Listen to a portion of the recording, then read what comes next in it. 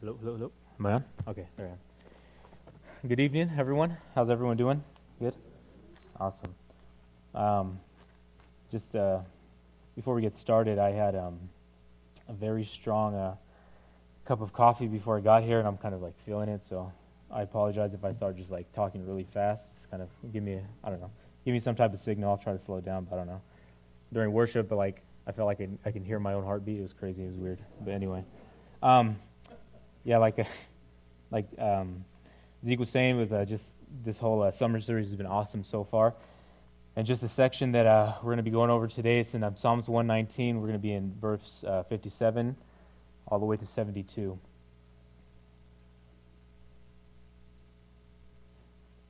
Yeah, the Psalms 119 is just such an awesome psalm. And as I was preparing and studying for it, I felt like there was so much, and like I was like maybe halfway through my study, and I was like, I had like way more information and notes and stuff than I could fit in the study. And I was like, I have to it's always hard when you have all these things. You got to like pick and choose. Or I want this. Okay, I'll put that back. And it was just one of those things. But just as Zeke was saying, the whole series, the topic is staying focused. And it was crazy how when I was studying and reading, like I felt like that was the last thing I could do, like trying to stay focused on God's word and trying to just really grasp a hold of what the Lord was trying to show me. But and I was just reading it. It was just really encouraging, just meditating on it just like for a while already. But let's read, starting at Psalms 119, verse 57. It says, "The Lord is my portion. I have promised to keep your words. I sought your favor with all my heart. Be gracious to me according to your word. I considered my ways and turned my feet to your testimonies. I hastened and did not delay to keep your commandments.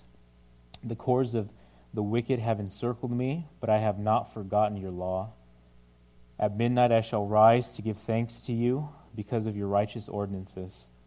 I am a companion of all those who fear you and of those who keep your precepts. The earth is full of your loving kindness, O Lord. Teach me your statutes. You have dealt well with your servant, O Lord, according to your word. Teach me good discernment and knowledge, for I believe in your commandments. Before I was afflicted, I went astray, but now I keep your word. You are good and do good. Teach me your statutes. The arrogant have forged a lie against me. With all my heart I will observe your precepts. Their heart is covered in fat, but I delight in your law. It is good for me that I was afflicted, that I may learn your statutes. The law of your mouth is better to me than thousands of gold and silver pieces." Let's pray. Heavenly Father, Lord, we thank you so much, Lord, for your word, God. We thank you, Lord, that it's life, Lord. It's a guide, Lord. Lord, it comforts us, Father. Lord, it corrects us, Lord. It confirms us, God, and Lord, it's powerful, Lord. It's living and active, Lord, and it doesn't come back void, Lord. It accomplishes what it needs to accomplish, Lord. And we thank you, Lord, that we've have the privilege, Lord, in this nation, in this country, to be able to own a Bible and to have one and to study it and to read it, Lord. I pray, just as the last word said, this last verse was saying, Lord, that we would, Lord, it would be more precious to us than gold and silver, than these material things and what the world values, Lord, but that we have your word, and because it speaks of you and it shows us, Lord, how to please you, Lord, and how to glorify you, God. So, Lord, right now I pray that you would just calm my heart, Lord, and my nerves, Father, and that you would help me to focus, Lord, and that you would, Lord, give us right now, Lord, Lord, ears to hear what your word has to say, Father, in your name. Amen.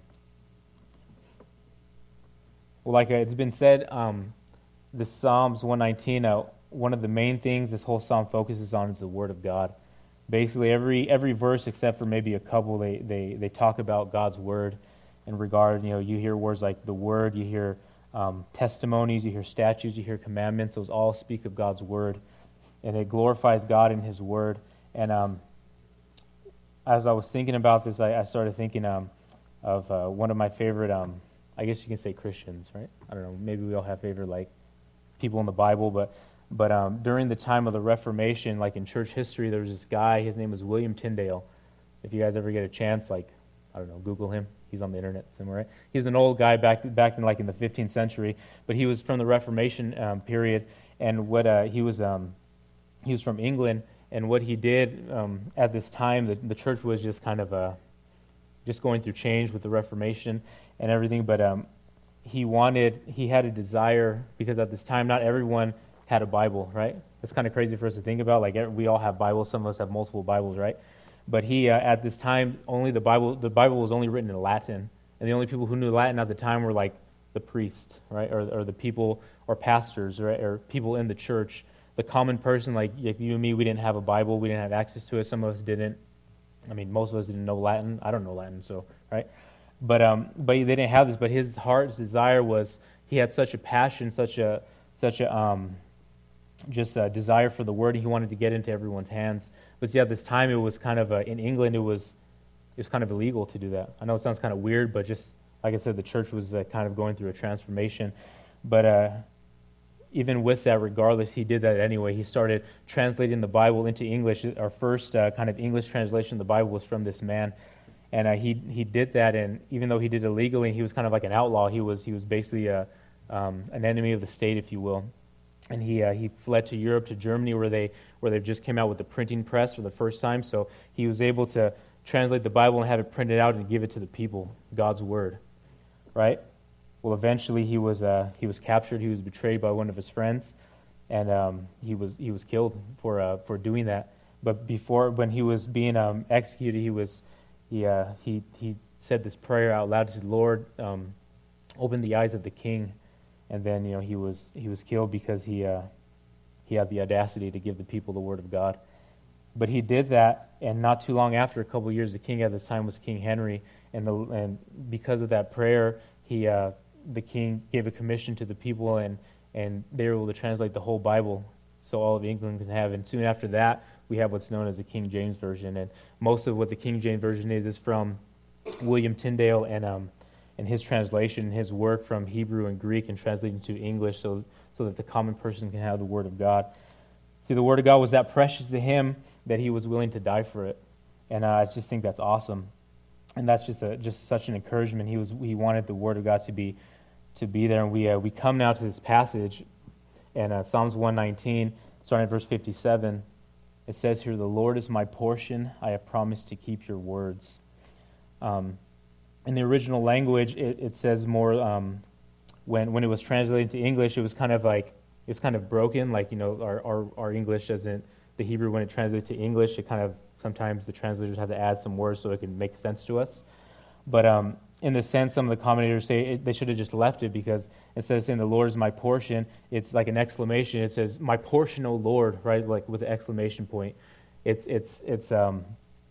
when we talk about the portion, what I was reminded of is when the children of Israel, when they were taking over the land of Canaan, God, he kind of gave the command of like each tribe was going to get a portion of the land, but the only tribe that was not going to get a portion of the land was the Levites. Every other tribe was going to get a portion. See, and back in ancient times, like to have land meant that you can grow crops, that you can raise cattle, that you can have. It was a sense of security, right?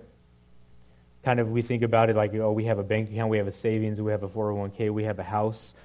So we have these securities, these things that make us feel secure. I have a house, so my family can have a house, we can have shelter, security, right? I have a pretty decent savings account just in case things go wrong or whatever the case. Maybe I have security.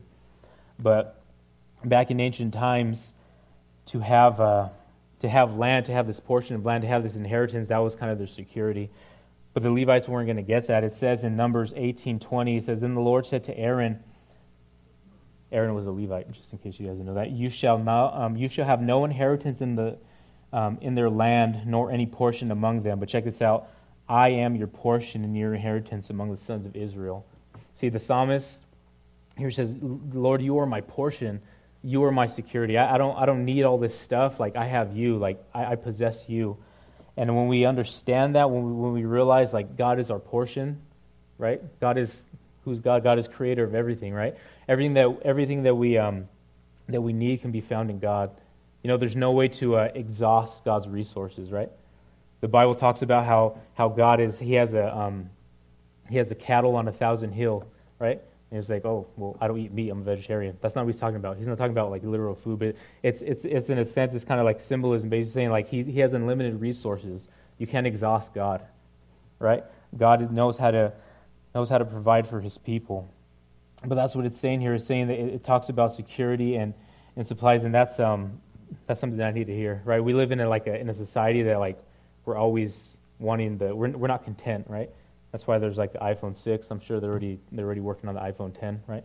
They're working on all these things. Like there's always something. There's always the bigger and better things that are coming out. It's like, oh man, right now we're having cars that they have Wi-Fi in them, right? That's happening nowadays, and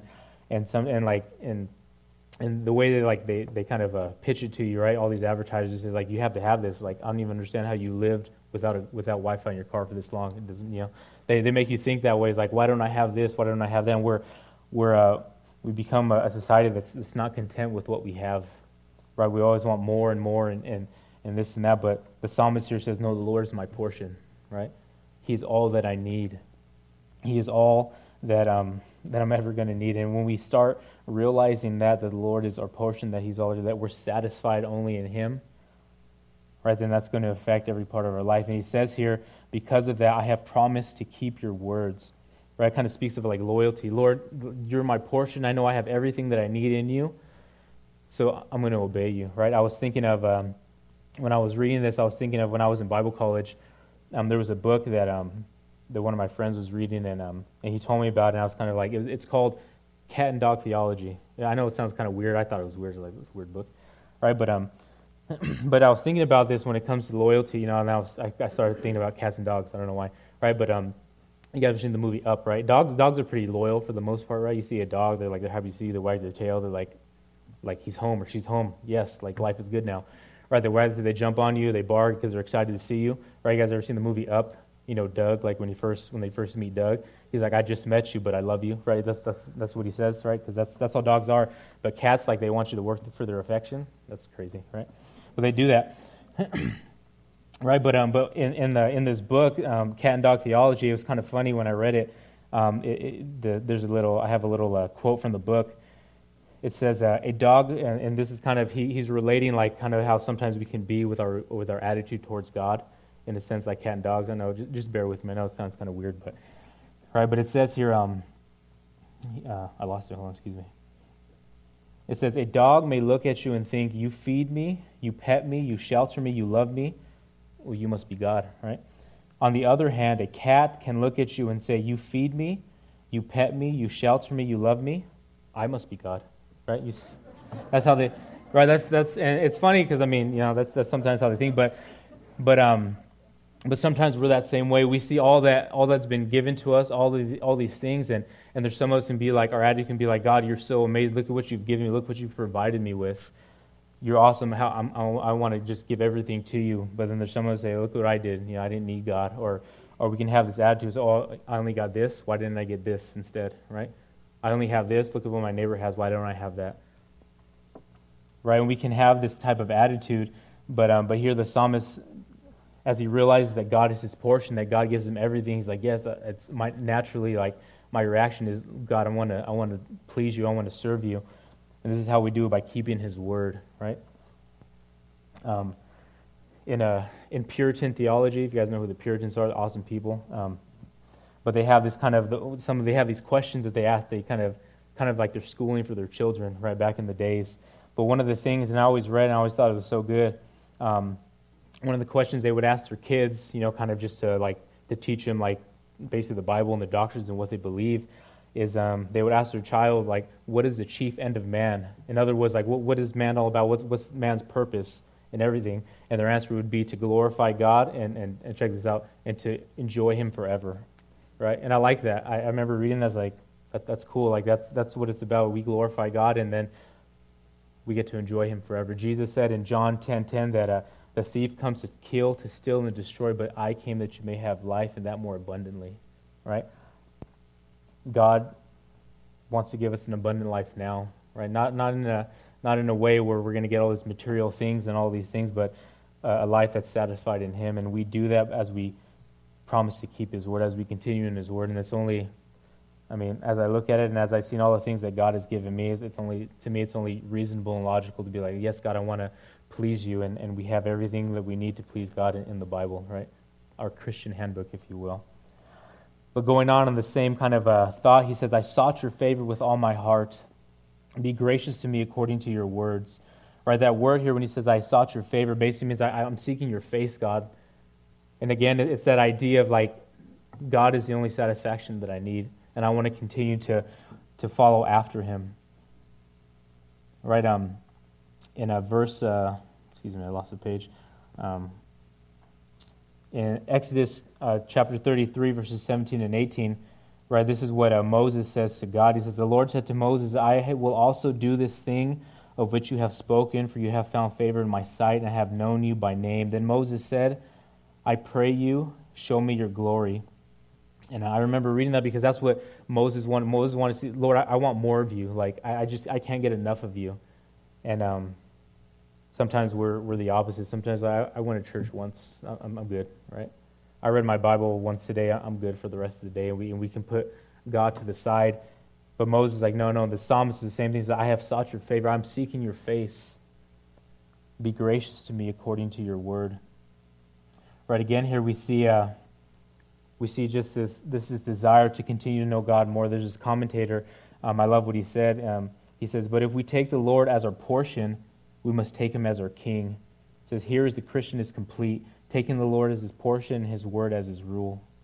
Right, and I love that because, again, it goes back. That's how we're pleasing to God. In Romans 12:1 and 2, it says, therefore I urge you, brethren, by the mercies of God, to present your body as a living and holy sacrifice acceptable to God, which is your spiritual service of worship, or your reasonable service of worship. And do not be conformed to this world, but be transformed by the renewing of your mind, so that you may prove what the will of God is, that which is good and acceptable and perfect. Right? See, this is what the psalmist desired. He desired to be pleasing to God, and he wanted just to seek him. Right? And I love that because we can be seeking so many things. We can be seeking for success or riches or whatever the case. We would be seeking for that guy or that girl, and it can consume us. But here the psalmist was consumed by the Lord. And I don't know. As I was studying, it's like it's crazy how the Word of God does that. When you're studying, when you're meditating, you're just you want the Lord to speak to you. He kind of starts revealing those things. It's like, well, am I doing that? Am I continually seeking God?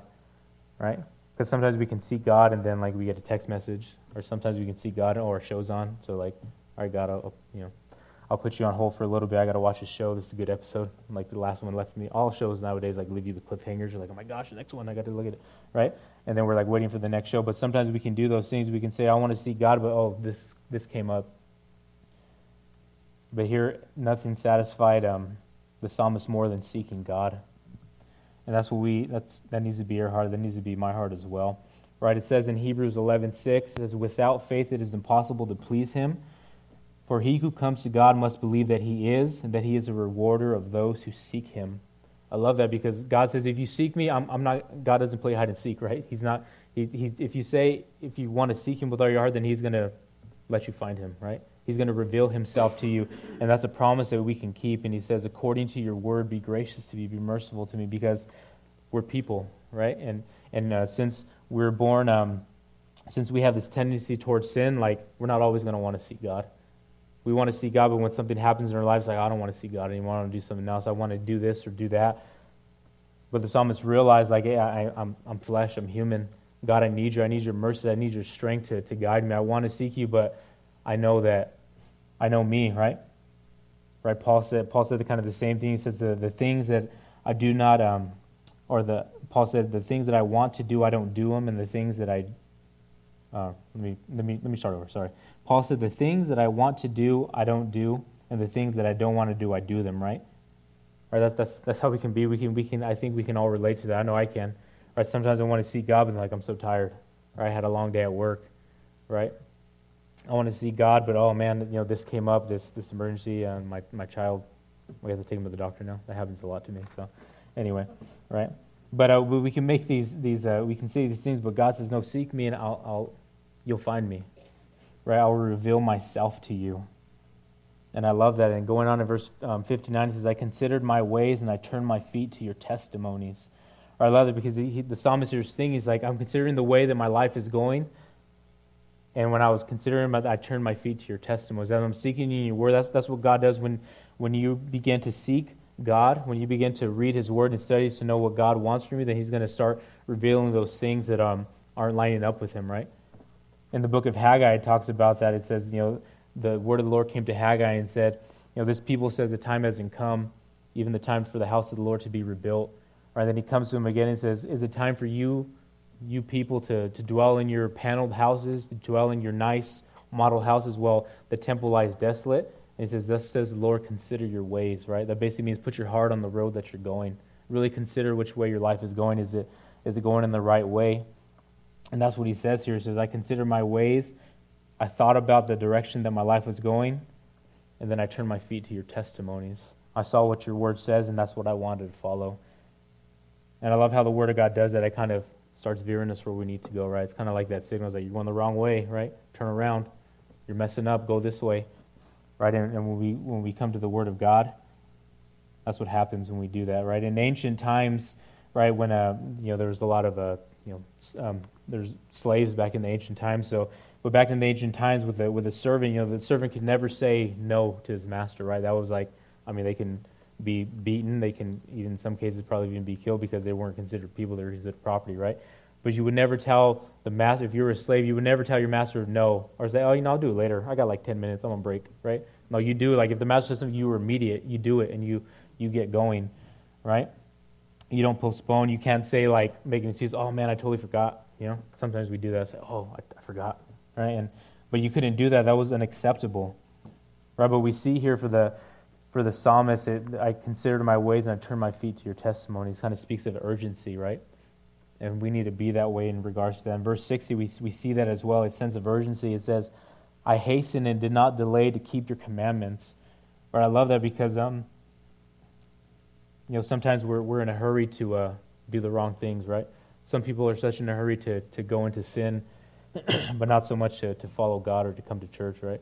We're in a hurry to go and hang out with our friends or whatever the case may be, but sometimes we're not in a hurry to come on a Sunday or a Thursday or a Bible study during another week or something, or fellowshipping with our Christian brothers and sisters. But we see here, he had a sense of urgency for the Word of God and to follow after God. Right, we live in this culture where everything is just like fast, right? Fast food, right? I got my watch fixed the other day. I had a fast fix watch repair, right? Because we have all these things, and all these things we're in a hurry, and we're such in a hurry. We're in a hurry to get our kids to practice. We're in a hurry to do this, to go to work, to go wherever. But sometimes we're not in a hurry to get them to youth group or to get them to church or to get ourselves to church even. But we're in a hurry to go to other places, all right? In 2 Timothy 4:1-4. I love this. It's one of my favorite verses. This is Paul. He's giving basically a charge to a young pastor named Timothy. He says, I solemnly charge you in the presence of God and of Christ Jesus, who is to judge the living and the dead, and by his appearing in his kingdom, preach the word. Be ready in season and out of season. Reprove, rebuke, exhort with great patience and instructions, for the time will come when they will not endure sound doctrine, but wanting to have their ears tickled, they will accumulate for themselves teachers in accordance to their own desires, and will turn away their ears from the truth and will turn aside to myths, right? I don't know, that sounds like a very good commentary of society today. They don't want to hear the truth. They rather they get their own teachers who hear what something that sounds good, that you're not a bad person, you're a good person, right? But we see here the sense of urgency in the Word of God, and that we need to have that. We need to have a sense of urgency to listen and to do what the Word of God says. Just like the psalmist is, I hastened and did not delay to keep your commandments. Right, that word, interesting here in this word, it says, do not delay. It's the word kind of means, another way to say is like, I didn't linger. And the idea behind here is back in Genesis 19, you guys know Lot, right? You guys remember Lot? Abraham? Lot was his nephew. Right, when we know the story of Sodom and Gomorrah, well, towards the end of that story, it said, these angels come and they're telling Lot, hey, we're going to destroy this place. You need to get out of here.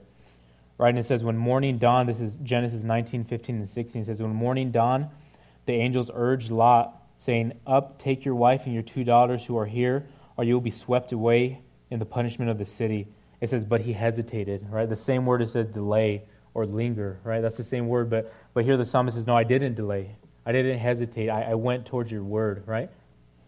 See, sometimes when we're going through difficult times or whatever the case may be, sometimes we hesitate for the Word of God, but we're quick to run to our friends or whatever the case may be, or to something to help to any type of distraction, but we never come to the Word of God.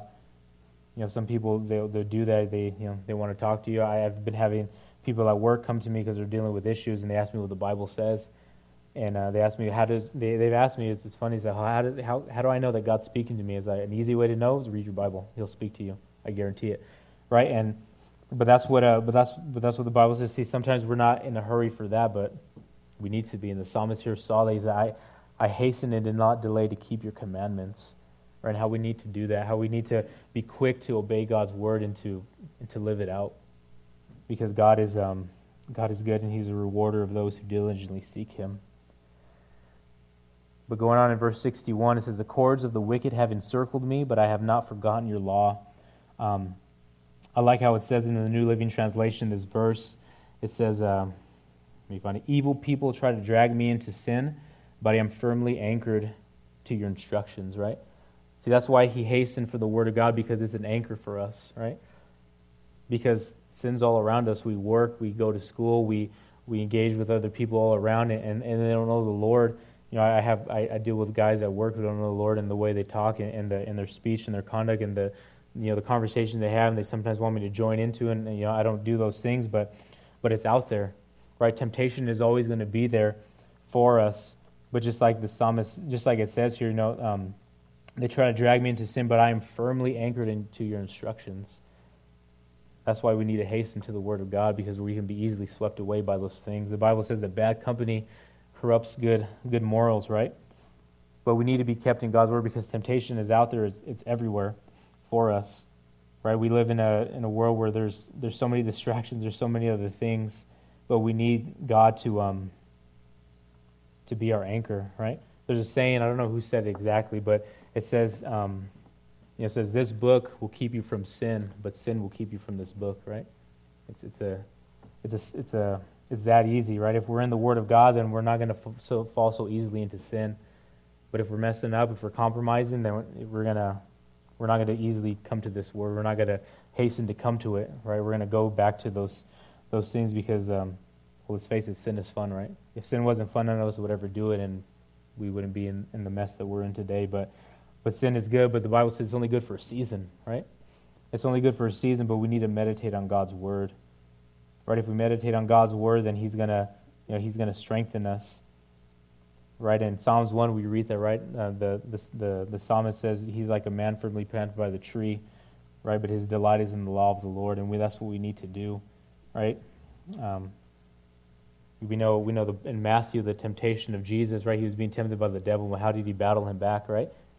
With the Word of God. He said, "It is written," right? "Man shall not live by bread alone. It is written," right? That's what he always went back to the Word of God. He didn't give his opinion or his thoughts, but he went to the Word of God. And if Jesus did that, then how much more should we be doing that? Right? Going to God's Word to battle and to be strong.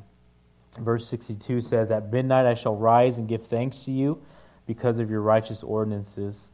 And verse 63, "I am a companion of all those who fear you and those who keep your precepts." Right? I love that. At midnight I shall rise and give thanks to you. Usually at midnight most of us are asleep, right? I've heard the saying before that sleep is for the weak. So we need, instead of sleeping, we should be praising God, right? Right. But I love it says here. It says, I heard a commenter say, praising Him, praying to Him and praising Him should be more refreshing than sleep, right?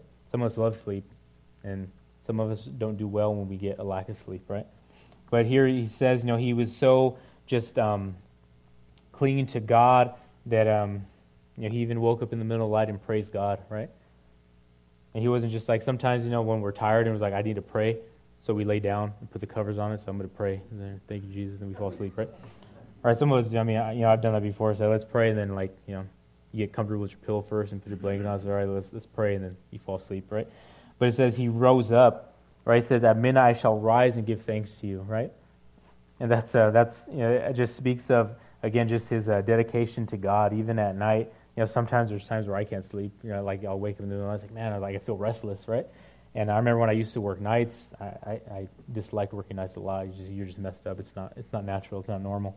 And you get all messed up. But sometimes I would just get up because I couldn't sleep. Like on my days off, I'd just be up, so I'd read, right? But that's what he's saying here. At night I'm going to praise you. I'm going to rise up and I'm going to praise you because of your righteous ordinances. And I love verse 63. I'm a companion to all those who fear you and all those who keep your precepts. Right, in Hebrews 10, 23 through 25, it says, let us hold fast to our confession of our hope without wavering, for he who promises is faithful. And let us consider how to stimulate one another to love and good deeds, not forsaking our own assembling together, as is the habit of some, but encouraging one another, and all the more as you see the day drawing near. So I love that. I don't understand how like some Christians will say, "Oh, I don't like going to church." Like, why don't you like going to church? Like God's people are there, right? Why wouldn't you want to come and hang out with God's people? You have a common bond. You stand on common ground in Christ Jesus, right? It's cool how like like when people are, like maybe you don't know them if maybe you're getting coffee or you're at the store or something. When someone's a Christian, right? You just see you sense it in the way they talk, and you're like. You strike this conversation. Hey, you introduce yourself or whatever the case may be. You started talking, and before you know, it's like, yeah, I go to church. I go to this church. Yeah, I love Jesus too. And you're like best friends. It happens, right? Because that's just how it works, right? And the psalmist says here, I'm a companion with all those who fear you, right? And not just even sometimes though in church, sometimes even in the youth group, right? Especially when there's a huge youth group, there can still be cliques. I hate that. Can't stand that, right? It's like, no, that's not going to happen, right? But we can even do that as people. I don't know why we have this tendency. We're prone to do that. We get a little group of friends and we're like, okay, I'm just going to stick with this group, right? And we never want to go out. That's why I love how we do it here. And even in the back we do that. We get up and we greet each other, right? So because for some of us it's uncomfortable. We don't like to do that, right? You say hi to someone, they're like, hi, and it's kind of awkward because they're like, I don't know what to do, right? Right, but that's how we are. And especially this church is a loving church. Sometimes complete strangers say, hey, how's it going? They'll hug you. You're like, oh my gosh, it's just crazy. But that's how it goes, right? That's what Christianity is about. I remember when I was younger, when I used to have to go to the store, the local grocery store. I used to see one of my old youth teachers, the old church I used to go to when I was in youth group, and he was a big Mexican bald head cholo guy, right? But he would see me, and I wasn't really doing my wanting to follow the Lord, but I see him at the store. And he'd see me and say, hey, come out to a Bible study or whatever the case may be. But he would always hug me, in the middle of the produce aisle. It was just horrible. Right? I hated it. Right? Because I wanted to be, cool and whatever the case may be. And I wasn't really desiring to seek the Lord. But he would always do that. He would always come up and hug me, right? This big guy. I'm like, man, this guy. But that's what Christians do because we just reflect the love of God. And I don't know, that's just what Christians do. And it's for some people, especially for those who are don't like people, it's probably one of the worst things, right? Especially if you come once and you meet you come again, you just be prepared to get hugged. That's just how it is, right? That's what we do, right? But that's what we need to do. And it's funny how some Christians I don't really like going to church. Why? Or a guy was talking to me one time at work. He's like, is it wrong that I don't like going to church? And I was like, why don't you like going to church? He's like, well, I don't know, just all the people. It's like, I mean. The family of God, we're there to encourage one to build each other up, right? And sometimes the reason we don't want to go to church is because we don't want to be accountable to no one. We don't want no one to know what we're doing and be convicted and be and that's what the Word of God. That's what we need each other. That's what the church is for, right? Sometimes we think, the church is all these, or you hear people who don't know the Lord. Oh, I don't want to go to church full of hypocrites, blah blah blah, and all this stuff, right? But the church, we need each other, right? We're the body of Christ. We all have a function. We all have different gifts and abilities, and we're there to build each other up, to comfort one another, especially in times of hurting, especially times when maybe we fall into sin and we compromise. The body of Christ should be there to lift each other up and to restore one another, and that's what we need to be doing. And I love how he says, I'm a companion with those who fear you and those who keep your precepts. And verse 64, it says, the earth is full of your loving kindness, O Lord, teach me your statutes.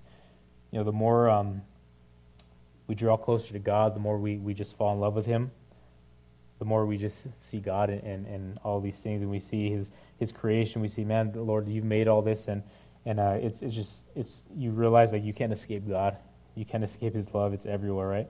Psalms 139 verse 7 says, "Where can I go from Your Spirit, O Lord? Where can I flee from Your presence?" Right? God is everywhere, right? Especially if you're wandering away from Him, you can't escape God, right? We can try to run from God just like Jonah, right?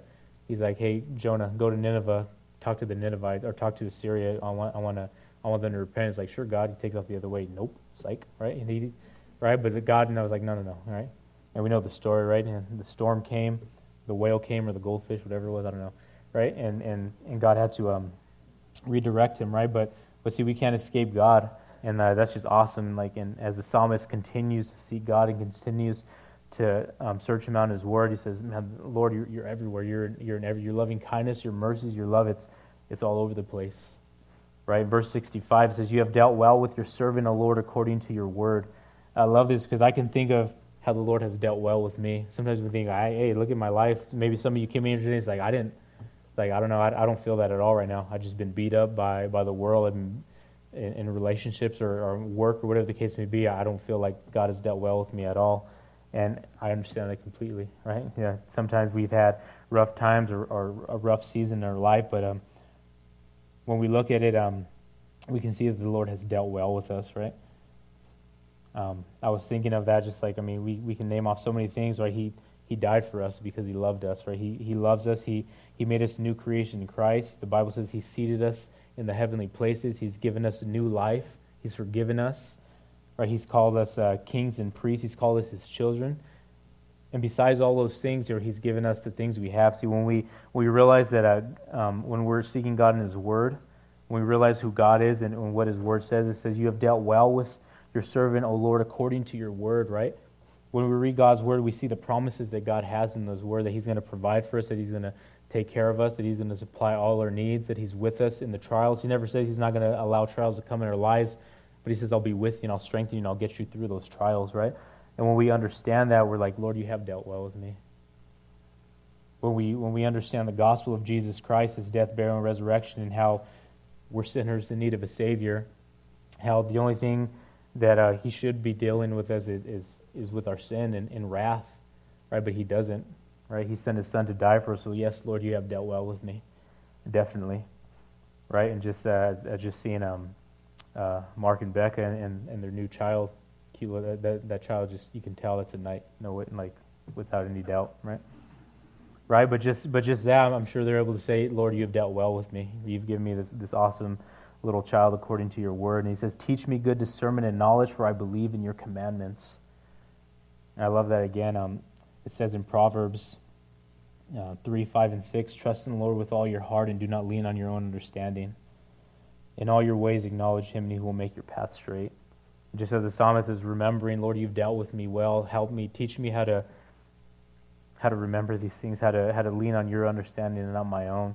Because we can do that, especially when hard times come, when we think, "Oh, God hasn't dealt well with me," right? And He says here, "Teach me good discernment," or judgments, or the way to translate, teach me like good taste. Teach me how to spiritually discern the things that are going on in my life. Because sometimes we can just look at it physically and see what's going on. It's like, "Lord, why didn't you give me this job that I applied for, I had interviewed for? It would have been a good job, it was good pay, it was good everything," but we don't realize that maybe if we would have got this job, it would have took so much of our time that we wouldn't be able to spend time with our family, we wouldn't be able to come to church anymore because it consumed us, it demanded so much for us, right?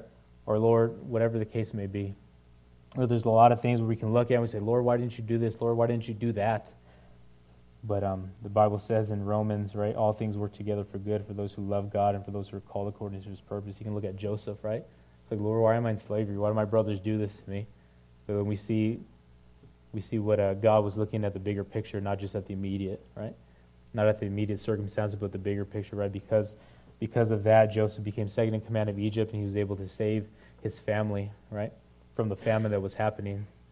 See, all things work together for good, and that's why the psalmist says, like, teach me good discernment, Lord, because I believe in your word, right? And that's what we need as believers. We need to ask the Lord for that spiritual discernment, not just what we see physically, because God is spirit, and we need to have, His mind. In verse 67, this is one of those verses that we don't really like hearing about, but it's sobering, and it's there. It says, "Before I was afflicted, I went astray, but now I keep your word," right? This speaks of discipline, right? Sometimes because God loves us, because we're His children, because He paid such a great price for us, when we start walking away, I don't expect to just be like, okay, God just to be like, "All right, yeah, go ahead and sin and destroy your life." No, because God is loving, He's going to discipline you to bring you back, right? Just like a good father and or mother and parents, they discipline their child. But they show them, "Don't do this because this is what's going to happen. You're going to go down this wrong path."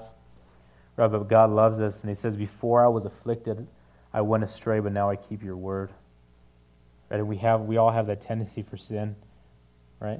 We remember the prodigal son, right? He went away. He wanted his inheritance. He just squandered it all on loose living and sin. And then at the end, he was feeding the pigs and just hanging out with the pigs. And he came to his senses, like, man, even the slaves in my father's household, they have better than I do.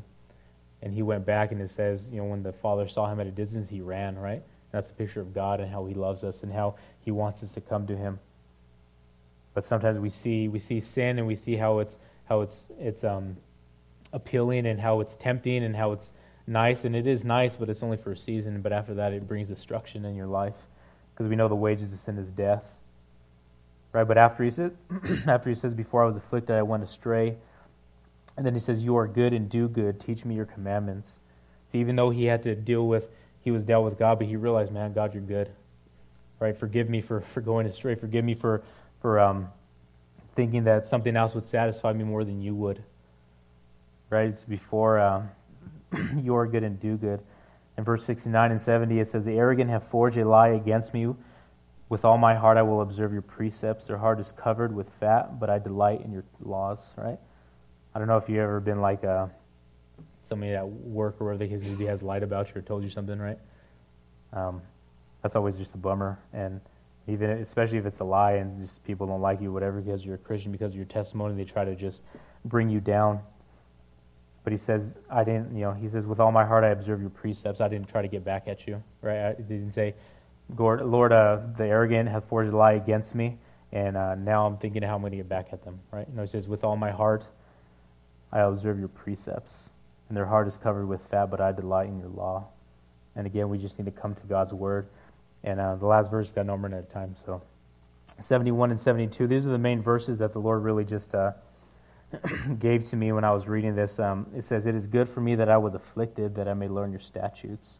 The law of your mouth is better than me than 10,000 of gold and silver pieces. See, when Zeke was asking like what verses we wanted to use, I was looking through one through the Psalm, and I remember I had this verse 71 highlighted.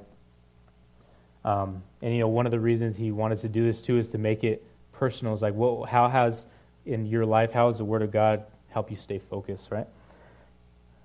But in verse 71, it says, it is good for me that I was afflicted, that I may learn your statutes. I have this verse highlighted, and I have a date I wrote by here. It was in October the 22nd, 2008.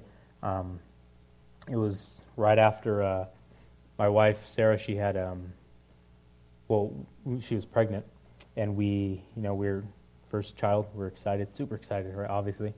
Parents being first-time parents, you get excited, you get overjoyed, you get like, oh man, this is what our baby's going to be. If it's a boy or if it's a girl, this is where we have all these plans set up, right? I mean, we do that, right?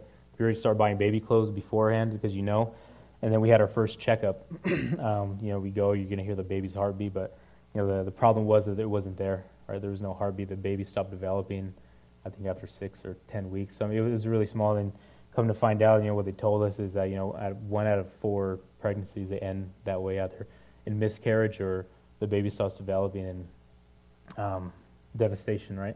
You get so worked up, you have all these plans ready, and then they just crumble, and it's no more. And I remember that was a hard time in our lives, but that's one thing you don't consider those things. You don't plan like, okay, what if this happens? You're like, oh man, this is going to be our child. He's going to be a soccer player, or she's going to be a violin player, whatever the case may be. We have all these plans, but then they don't work out the way they want them, and affliction comes, and trials comes, and tribulation comes. But it says here, it is good for me that I was afflicted, that I may learn your statutes. I remember reading that after, and at the time I was like, no, this isn't, like, I didn't want to hear that, right? You don't want to hear those things. You want to be we're just kind of, devastated, and you start thinking, it's like, oh man, are we never going to be able to have children? All these thoughts start coming to your head, all the worst case scenarios, right? But what I've learned from this, what the Lord has shown me, is that, just like it says, that I may learn your statutes. See, sometimes God allows hard times, trials, and tribulations in life so you can draw closer to Him, so you can know Him more. Right? I know sometimes we don't like hearing those things. It's like, so He did this, so He didn't allow me to have this child. That's how He wanted me to know Him more. Right? But what I've learned is just how it says here, that I may learn your statutes. And I was remembering again, back in verse 68, you are good and you do good. See, I don't fully understand, why, we weren't able to have this child, but obviously the Lord is faithful. He's given us 3 other children, right? But see, what I've learned from here is that God is the God of the living, right? That God, even though we weren't able to enjoy this child, but I know one day I get to see this child again, right? I've had family that have died who've known the Lord, and even though it's sad and I miss them, but I know without a shadow of a doubt I get to see them again, because God is the God of the living. Jesus said, I am the resurrection and the life. See, God had to remind me that in the midst of these hard times that I go through, that I need to, if I don't have something to anchor me that's more powerful, more stronger, more capable than my circumstances, then man, I'm going to fall apart. I'm going to lose it. I'm going to go insane, or whatever the case may be. But God is mightier than those things. He is the creator of the heavens and the earth. He's the creator of life, right? In the book of Job, Job says this crazy thing after everything. If you guys ever read the story of Job, just how tragic it was and everything that he lost, just like back to back, and just all this happened. He says, the Lord giveth and the Lord taketh away. Blessed be the name of the Lord, because God is good. And he says, it was good that I was afflicted. And he says, the law of your mouth is better to me than 10,000 of gold and silver pieces. And I needed God's word to comfort me, because it reminded me who God was and who he is and how he is faithful and how he doesn't promise that everything's going to be all hunky-dory through life, but he's going to be with us through our life. And if these afflictions that we go through, they serve to draw us closer to the Lord, but sometimes because we don't want to, right? Back in verse 67, it says, before I was afflicted, I went astray, but now I keep your word. See, it takes a choice for us to be like, all right, Lord, I don't understand what's going on, but I know you're good, right? Sometimes we want to substitute the things we don't know about God with the things that we know about God, that are sure, that are proven, that are guaranteed, right? We know that God is good and that he is faithful.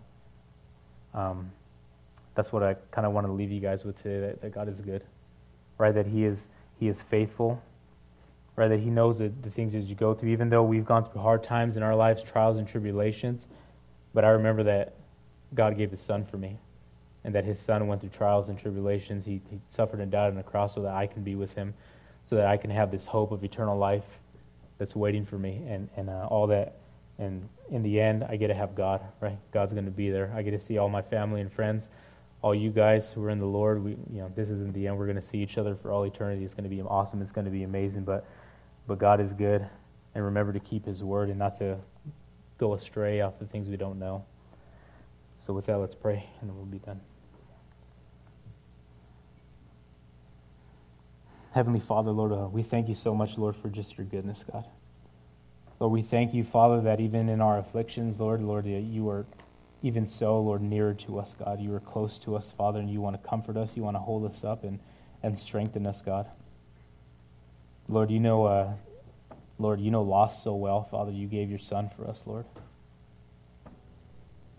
And Lord, just as Job said, Lord, the Lord giveth and taketh away. Blessed be the name of the Lord, Father. Help us to never forget that you are good and that you are mighty and are holy. And in the times that we don't understand what's going on, that we would look to you, Lord.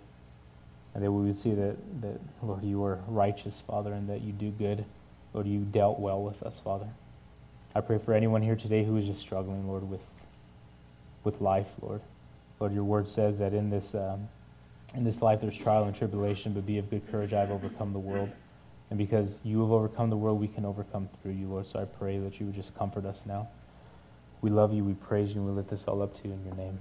Amen. Let's all stand for this last